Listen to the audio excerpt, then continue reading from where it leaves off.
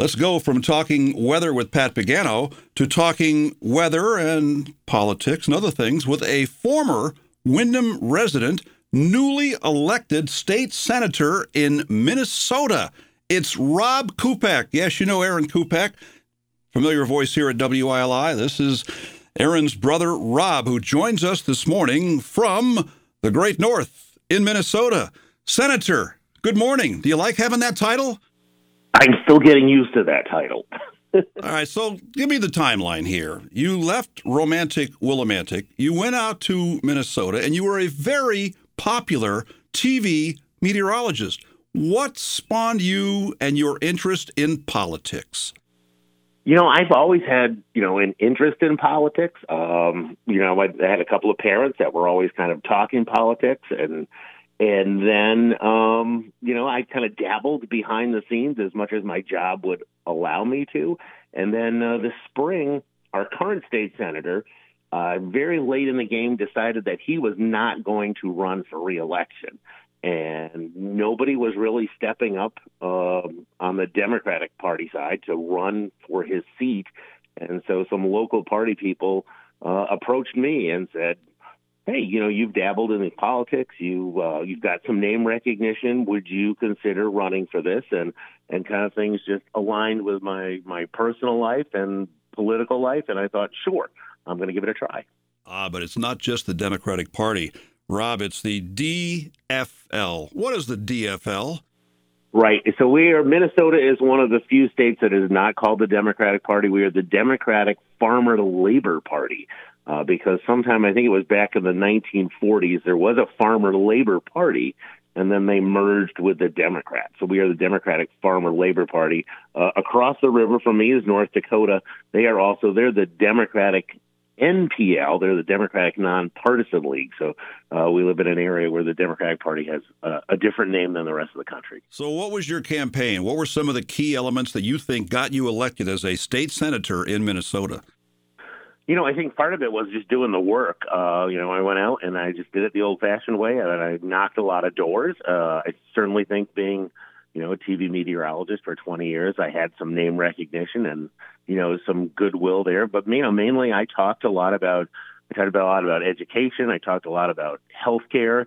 And I would talk a lot about, the climate and environment, being a meteorologist. And then, when the Supreme Court decision came out in the summer, there were a lot of women who were very angry about that Dobbs decision in the summer. And so abortion became, somewhat of an issue, too, in the campaign. What's it like when a guy that did TV weather for 20 years knocks on someone's door as a candidate? You talked about the facial recognition. They had to know you. But is there a point before you start talking political issues, you start talking about today's weather? Yeah, it's always an easy segue. And there would be those people who didn't realize you were running for office, and they'd be like, why is the weatherman on my doorstep? And I would always kind of joke with them. I say, oh, this is our new program. It's called our doorstep forecast. And I'm going to show up every day on your doorstep and personally hand you the weather. So that was always fun. But the best one was I was knocking in an apartment building, and the doors are kind of really thin. And so you can always hear kind of what's going on the other side. And just as I'm about to knock, this guy starts yelling. And he's yelling at the television. And he's yelling, why are you showing the wind chill map when it's still going to be in the 40s? Wind chill doesn't matter when it's still in the 40s. And I thought, this is going to be really funny now because I'm about to knock on this guy's door. And sure enough, he opened the door and he's like, and Rob Kupec. And I said, yes. And I hear you. And you're exactly right. So you guys agreed on that topic. You touched on the fact that your parents were both politically active when you were living here in Windham. So when you were going to school, both, let's say middle, let's say high school, let's say college, did you run for office? Were you like class president back in the school days?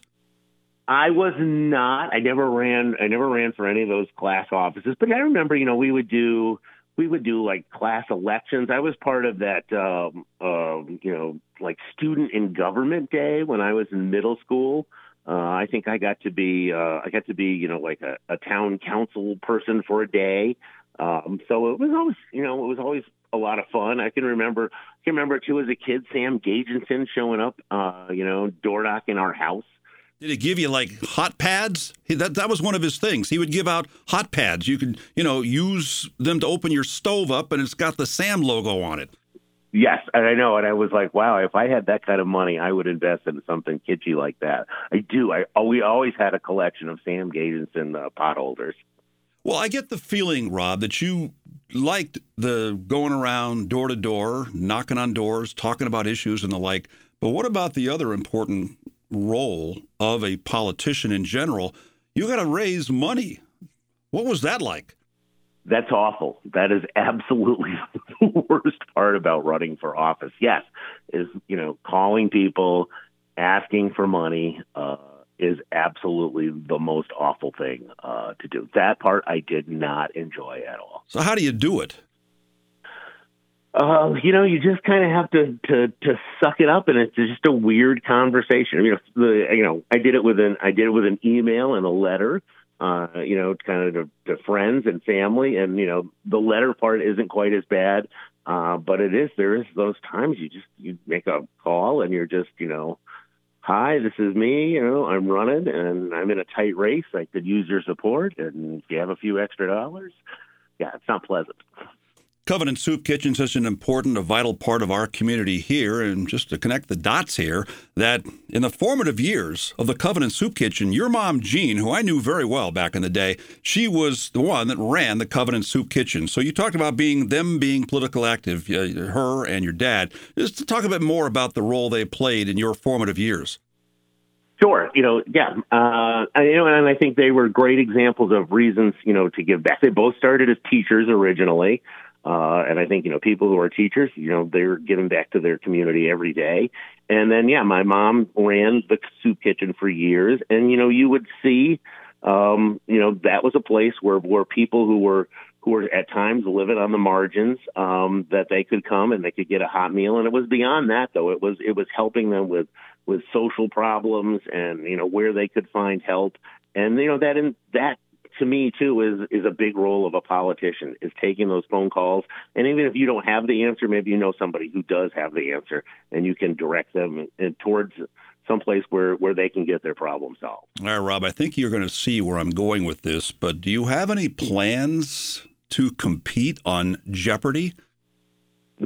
Do I have any plans to compete on Jeopardy? No, I do not. I am terrible at Jeopardy. My wife and I used to play Jeopardy together. We'd sit and watch, and she would always kill me. So maybe my wife should go on Jeopardy. Well, I watch it every night, and in case you missed the memo, there was a meteorologist with the National Weather Service office in Minnesota, Chahasson, Minnesota, Eric Ahasik, who won 6 games in a row. He was in the Tournament of Champions. He lost by $2 with a question about Watergate he didn't know. So are you at all aware of, A, the fact that this guy did so well, and B, he is a meteorologist with the National Weather Service? I wonder if you guys ever crossed paths. I have not. I am because I'm up on the border of North Dakota. The Weather Service office I always dealt with was Grand Forks, so I did not have much interaction there down in the Twin Cities. I will tell you that I am not the only meteorologist elected to the state Senate this year. Yeah, speaking of weather people, there's 2 weather people, and one of which people around here might have seen when she worked on the Weather Channel. Do tell. Yeah, so Nicole Mitchell is she is originally from this area, but she now lives in the eastern part of the state. So she's over on the border with Wisconsin, whereas I'm on the border with North Dakota. And she, too, was elected to the state Senate. She actually is a colonel in the Air Guard, and at one time she flew with the Hurricane Hunters. So she's an incredible person, too. So we're going to have 2 of us hopefully guiding some issues of climate change through the state legislature. So what is your position on climate change? Some people call it a hoax. And what can you, as a state senator, and also Ms. Mitchell, do as well to try to pass some agendas to combat climate change? Yeah, well, I every day in my job, I can tell you and see locally and nationally where things are weather is being impacted by climate change. I see our growing season expanding both, particularly in the fall, but also in the spring, getting longer. I see our cold winter nights that we have here in Minnesota becoming fewer and fewer in the winter. So I think I bring a knowledge of the evidence of it. I think our governor has a pretty ambitious proposal to be, carbon free energy production by 2040. I think those are the areas we need to move in. Transportation is one of our biggest polluters and biggest source of greenhouse gases right now. So I think those are areas we need to work towards electrifying, and that's going to be tough to try to go carbon neutral and to get all the power we need out of the grid to electrify our transportation system. So I think there's a lot of work there. But I think I'm just going to be able to, and Nicole will bring, kind of the background of knowledge, because I've heard some things sometimes said in the legislature that are just completely bonkers. Yeah, talk about that a little bit more, because there's so much misinformation out there. And I would think that with your background in meteorology and Nicole's background, that should be a way to at least help spread the message of good information. Right. There was, so not long after I announced I was running, our local representative, she was on the House floor, and I was at work, and she was texting me, and they were having a debate about climate change. And they said, in our area, they said, you can't do wind production in our area because it's too windy. And I'm like, well, that's not true. We have wind turbines all over the place here, and we're not even the windiest place around, exactly in the Red River Valley. Or they had things about how, well, solar won't work in the wintertime. And I'm like, solar works great in the wintertime. It's actually one of our sunniest parts of the year when we get into later winter here. And, solar doesn't work on cloudy days. Just things like that are just completely not true, and that a scientist could at least bring a little background to and straighten people out. The FCC rules are interesting because when you became an announced candidate, you could no longer do the TV weather in Minnesota. Tell me about that process and how it works, and also about all the paperwork you have to file. Yeah, the paperwork is actually not, for a state office, is not terrible. Basically, you just go in, you fill out a little form, and you give them $100 for the state Senate, and you're on the ballot. So that part was easy. The FCC rules, technically, I could still be on television running, but my opponent, if they wanted to, could then ask for equal time. Oh, so your opponent would have to go on TV and do the weather? No, they wouldn't have. That's the thing. They wouldn't have to go on and do the weather, and weather segments are really long in the Midwest. I have 3.5 minutes as my main weather segment, plus some other shorter ones. And so, all of those minutes, they could go on and just talk about whatever they wanted to. And of course, the television station was not at all interested in giving away their airtime for free. Do you want to eventually, at some point, when your political career is in the rearview mirror, get back on television as a weather forecaster? So, strangely, a new job fell into my lap this summer. An insurance company out here, they do crop insurance, and they wanted to get a meteorologist on staff. So once a week, I make weather videos that go out to their clients, and I do some other work for them behind the scenes, just looking at data. But I feel like that once a week doing those videos kind of fills my fix for being on TV without all the hassle of being on TV. What do you hear about the beekeeping industry right now? Because what I've heard in the last couple of years, maybe more than a couple of years, is that a lot of bees in private hives are passing away. They're dying. Yeah, they are. And it's, just so we do insurance too for beekeepers. North Dakota is the largest honey producing state in the nation. People who even live in North Dakota don't realize that. So the commercial honey industry is more what we're focused on. It's hive die-off is a huge problem. I've been to a couple of conventions. There's a lot of people working on medications and all to make sure those hives thrive. A lot of it is pesticides. So it's funny, we have a lot of bees in North Dakota. We don't have any around us for commercial purposes because, we do so much corn and soybeans, and the pesticides are terrible for the bees there. So most of the bee production is west of us. All right, so you're a meteorologist for an insurance company, and you've been at a beekeeping convention, and I'm wondering why an insurance company needs a meteorologist. Apparently, the temperature, the weather affects the bees. You know what it is? There is an insurance policy they sell for rainfall accounts. And what happens is the rainfall comes in under a certain amount.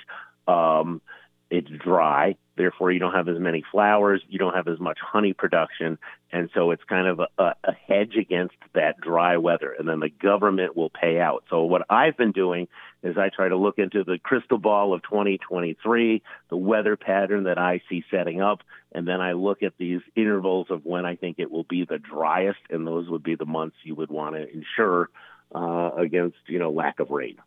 So newly elected for District 4 in the Moorhead, Detroit Lakes area of western Minnesota. What's the timetable now? Have you been sworn in yet? No, I get sworn in on January 3rd. I will tell you that since Election Day, it has been almost nonstop meetings with people who, particularly in my district, because I'm 3.5 hours away from the Capitol, they want to catch you before you're off to St. Paul for 5 months. So it's been a lot of meetings with, other senators, too.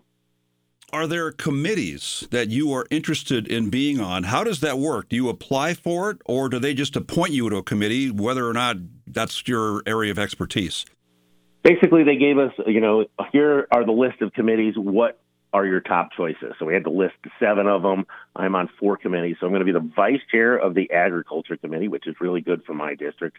I'm on the Higher Ed Committee. We do have several colleges in my district, so that is also good. I'll be on the Labor Committee and then the Health and Human Services Committee. Have you had to deal with lobbyists yet? And how do you anticipate that working out once you actually are sworn in?